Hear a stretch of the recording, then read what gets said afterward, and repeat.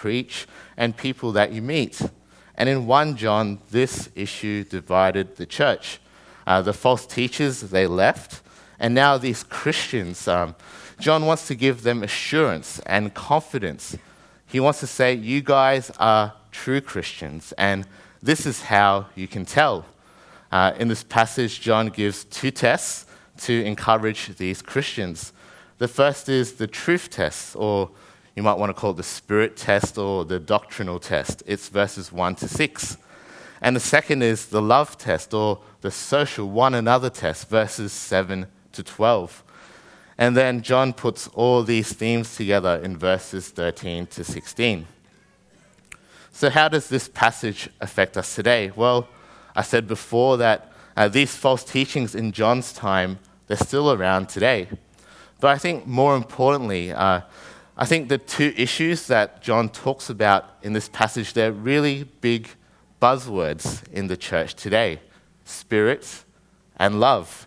Christians talk about these all the time, sometimes in helpful ways, but other times in more unhelpful ways. And while we won't have time to put all the details together, hopefully we can see from this passage what it says about these topics for us today. So we're going to look at the first test that John gives. It's the truth test. So have a look with me at verse 1. It says, "Dear friends, do not believe every spirit, but test the spirits to see whether they're from God, because many false prophets have gone out into the world." John's just mentioned the Spirit at the end of chapter 3. And now in chapter 4, he builds on this topic. You see, we need to be discerning about what we believe. There's true stuff floating around, and there's also untrue stuff floating around. And we need to think about whether it's from God or not just to blindly believe, not just to be gullible Christians. You see, these false teachers in John's context, they were probably backing up their teachings and claims by saying, "The Lord told me this," or "The Spirit told me this." And it's really easy for Christians just to simply believe them without thinking or asking if it's from God or if it's from somewhere else. But John says, don't believe it all, but test the spirits, test the teachings to see whether it's from God, because there's false prophets in the world. This world where everyone is against God and hostile to God. That's how John uses world in his writings. In verses 2 and 3, John gives the first test. Have a look. This is how you can recognize the Spirit of God. Every spirit that acknowledges that Jesus Christ has come in the flesh is from God. But every spirit that does not acknowledge Jesus is not from God. This is the spirit of the Antichrist, which you have heard is coming and even now is already in the world. These false teachers of the time, they had a mysterious, internal, subjective, experiential approach to knowing God. It was all about secret knowledge. This is how you find God and experience salvation. And you find similar approaches in the church today. These false teachers, they thought differently about Jesus. They believed that Jesus wasn't fully man. But we believe that Jesus came in flesh to bear our sins, to take our sins on the cross. And that's the big giveaway. That's the truth test that John gives. A spirit, a teaching that's from God, he will affirm that Jesus has come in the flesh. And these false teachers, they're not from God. They're against Christ. They're part of the world that's against and hostile to God.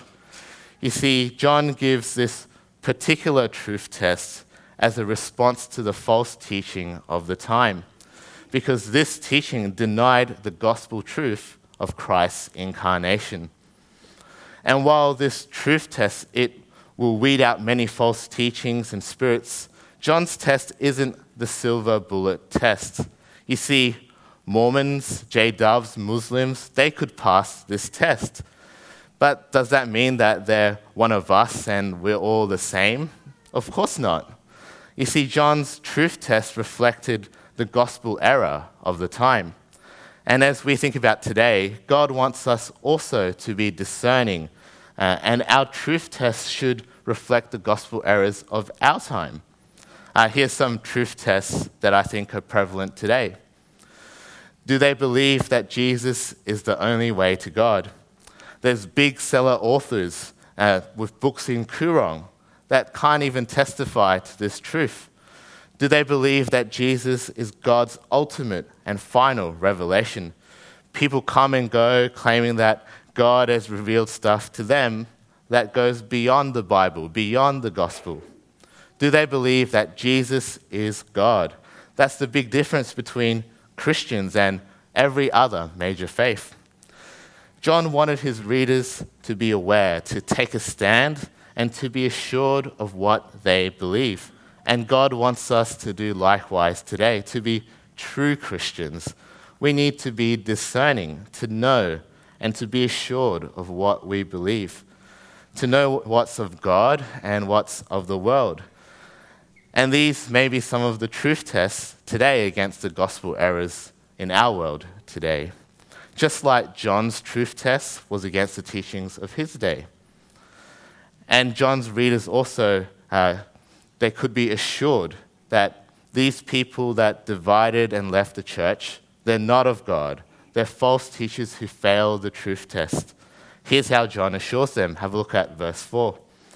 You, dear children, are from God and have overcome them, because the one who is in you is greater than the one who is in the world. See, this test, it proves to John's readers that they were true Christians. They can be assured and confident that they're from God, no matter what these false teachers were claiming or teaching. The church, they stood firm and they overcame this heresy. And it's because God's Spirit is truly in them. It's proved by the test. You see, God's Spirit testifies to Jesus. It points us to the gospel. That's the role of the Holy Spirit. And John's readers, they knew Jesus because God's Spirit was at work. And God's Spirit is greater than the spirit of the world because Jesus has risen, God is victorious, and Satan is defeated. Verse 5 and 6, they wrap up this truth test. It says, they are from the world and therefore speak from the viewpoint of the world, and the world listens to them. It's come to my attention over the years that I have a slight tendency towards sports and food illustrations. It's just who I am.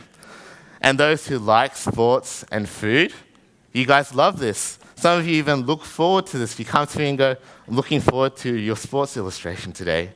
But some of you probably hate this. You probably tune out and whisper, not another Josh Tan food story. If you're from a sporting background, you'll speak sport, and sport people will listen to you. Whatever it is, you'll speak that, and like-minded people will listen to you. And this is what John says about God and these worldly teachers. If you're from the world, you're going to speak worldly-oriented stuff. And who's going to be the audience? Who's going to be the listeners? The world, of course. These false teachers, they're from the world. They speak worldly stuff. And look who's listening, the world.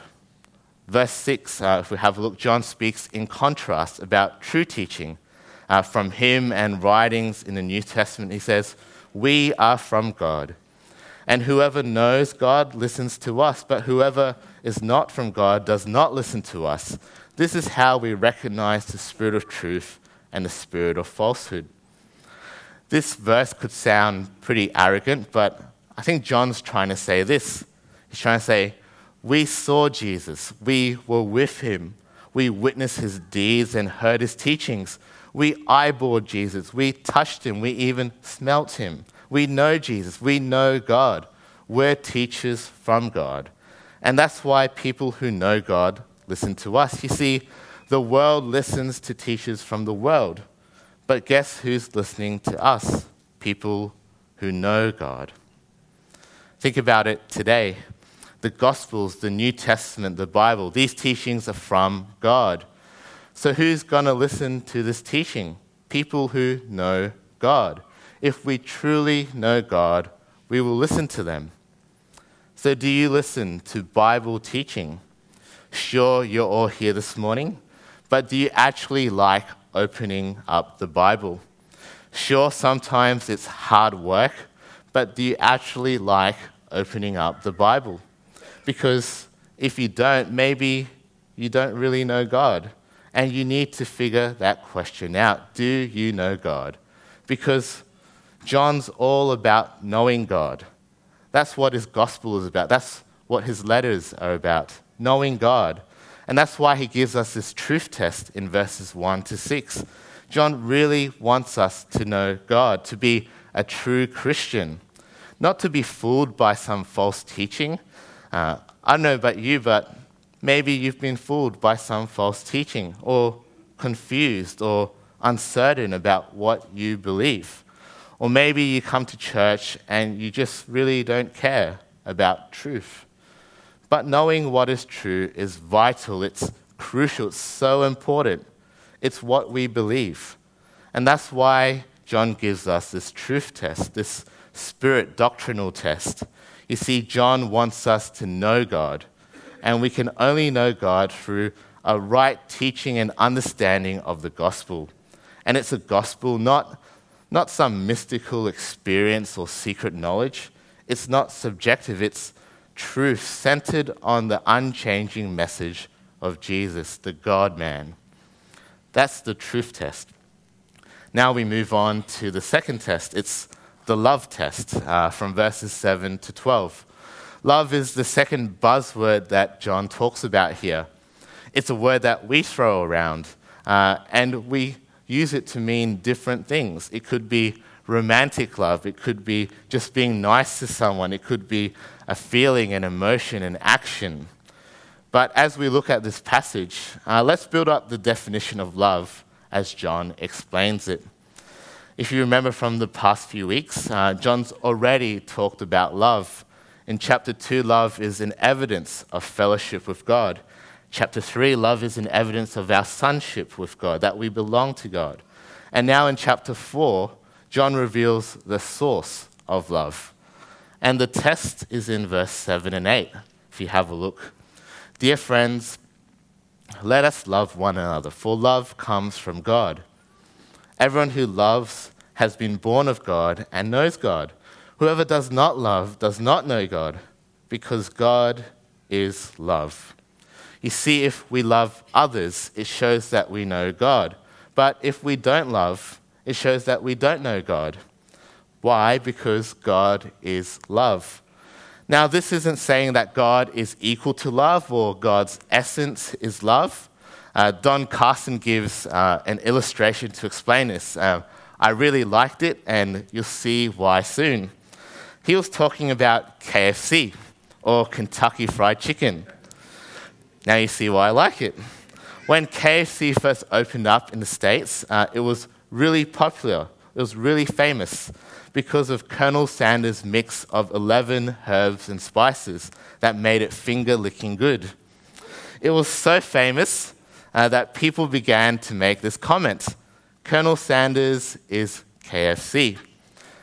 Now, it's not saying that Colonel Sanders is a fried chicken, but it's saying that KFC is so synonymous, it's so closely linked with Colonel Sanders that there's no KFC apart from Colonel Sanders. You see, Colonel Sanders defines KFC. He's the source, the origin of KFC. So, God is love. There is no love apart from God. God defines love, not us. He's the source of love. He's the origin of love. And if we know God, if we're born of God, who's the origin and the source of love, then we'll also love as a result. Here we find another pot shot at the false teachers. It's not about secret knowledge or mystical experience. See, if they love one another, that's another way you can tell if they know God. That's from the love test. That's the love test. Now John moves from the source to the manifestation or the definition, the action of love. Verses 9 and 10, it says, "This is how God showed his love among us. He sent his one and only Son into the world, that we might live through him. This is love, not that we love God, but that he loved us and sent his Son as an atoning sacrifice for our sins. How did God show his love? You see, God's love is demonstrated in the gospel, in the saving message of Jesus. Firstly, he sent his one and only Son, his unique, beloved Son, that we might live. It was costly. That's the love that God shows us. I don't know about you, but I think when we love, we often love others to a certain limit or extent, depending on who it is. If they're close, you love them more. But if you don't like them, you only love them this much. But God goes all the way. That's how he demonstrates his love. It's costly. It goes all the way. Secondly, it's not that we love God, but that he loved us. We often wait till someone initiates, and then we love in return, only if they'd loved me first. But we read here that God initiates when we were helpless, rebellious, undeserving. God initiates. He loved us. John Stott says, God loved us not because we're lovable, but because he is love. And thirdly, God's love is demonstrated in an atoning sacrifice. He didn't send Jesus just because he felt like it, just to be an example. You see, God's love actually achieved something great. You see, Jesus was sent as an atoning sacrifice. This means that Jesus was sent by God to be a sacrifice to remove our sin that separates us from God, our sin that stains us and condemns us to death. God's love means that our sin has been taken away by the sacrifice of Jesus. That's God's love. That's how God defines and demonstrates love. It's costly, it's undeserved, and it brings us to God. I think in the church today, we prefer to settle with a lesser meaning of love. It's just about loving others or loving people that we like, and that's it. It's just about being nice to people, about giving people a fair go or making a positive influence. Well, that's all well and good, but it can fall short of how God defines love. You see, we need to do all those things and more, but it has to be in response to how God has loved us. That's what verse 11 and 12 reminds us of with this love test. It says, "Dear friends, since God so loved us, we also ought to love one another. No one has ever seen God, but if we love one another, God lives in us, and his love is made complete in us." True Christian love, it's in response to God's love. It's a costly, undeserved, saving love. And when we understand this love, then we will truly love one another. No one has ever seen God. His Spirit, he's invisible. But if and when we do love each other, it's evidence that God is within us. That's the love test. And God's love is made complete in us. It's not saying that God's love is deficient until we love one another. It means that God's love is fully realized when we love one another. The cycle is complete, and people see God through us. God's invisible. So how do your friends see God? How does your family see God? How do your workmates see God? Well, it's through the way that his people, us, reflect his love to each other. I spoke at a young adults camp at my friend's church a few weeks ago. My best friend was saved through this church fellowship.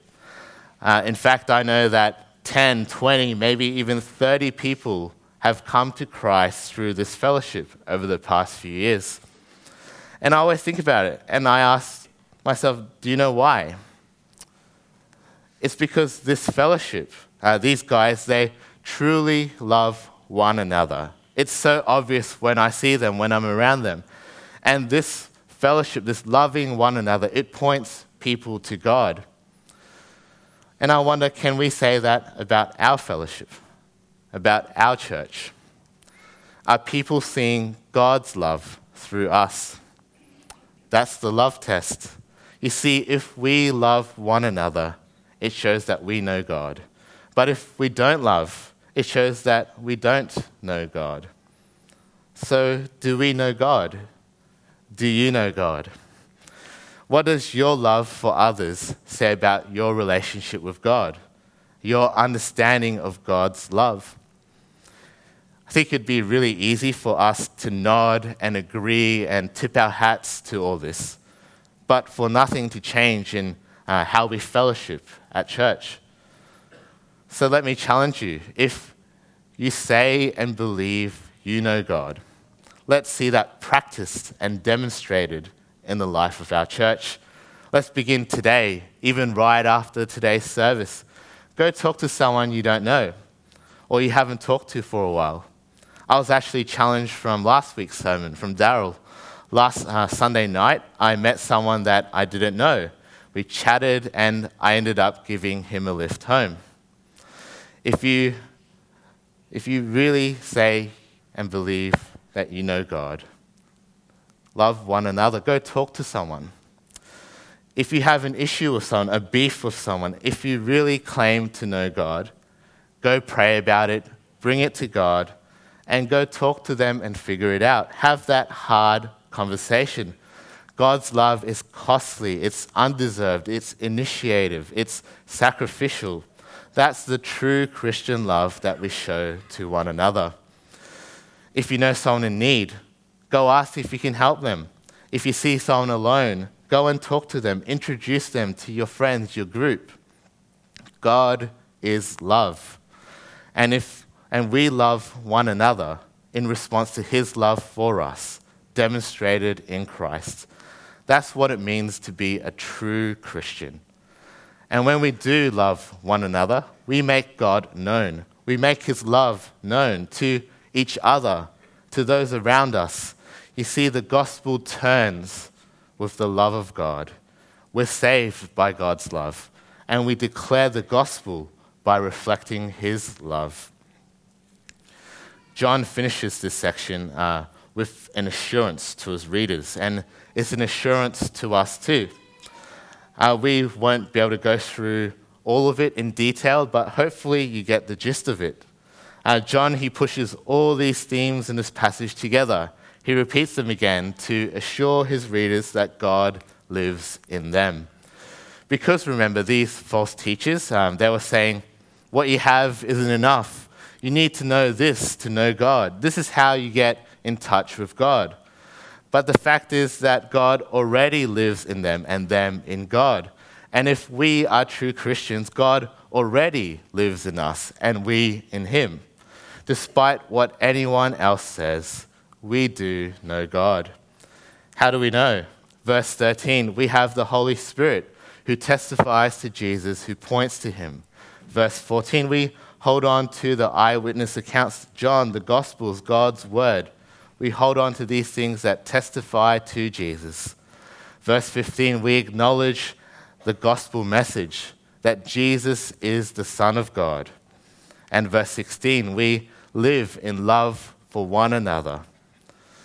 In this passage, John says, if you can say amen to all those things, you can be assured, you can be confident that you're a true Christian, that you know God. So don't listen to all those false teachers that are trying to undermine your faith. Be assured that God lives in you. So just to summarize this passage before we finish, John gives the truth test, the first test. He really wants us to know God. So do you know him? Are you clear on the gospel? Is there some teaching that you need to be more discerning about or thoughtful about? Do you need to care more about truth, about a right knowledge of God? John also gives the love test. God is love, and we love one another in response to his love for us. That's what it means to be a true Christian. So let's practice loving one another in our fellowship. loving the way that God loves us, a costly, undeserved, initiating, and sacrificial love, so that his love may be made complete in us, and others will be able to see Christ through us. So let's pray to that end. Let's pray.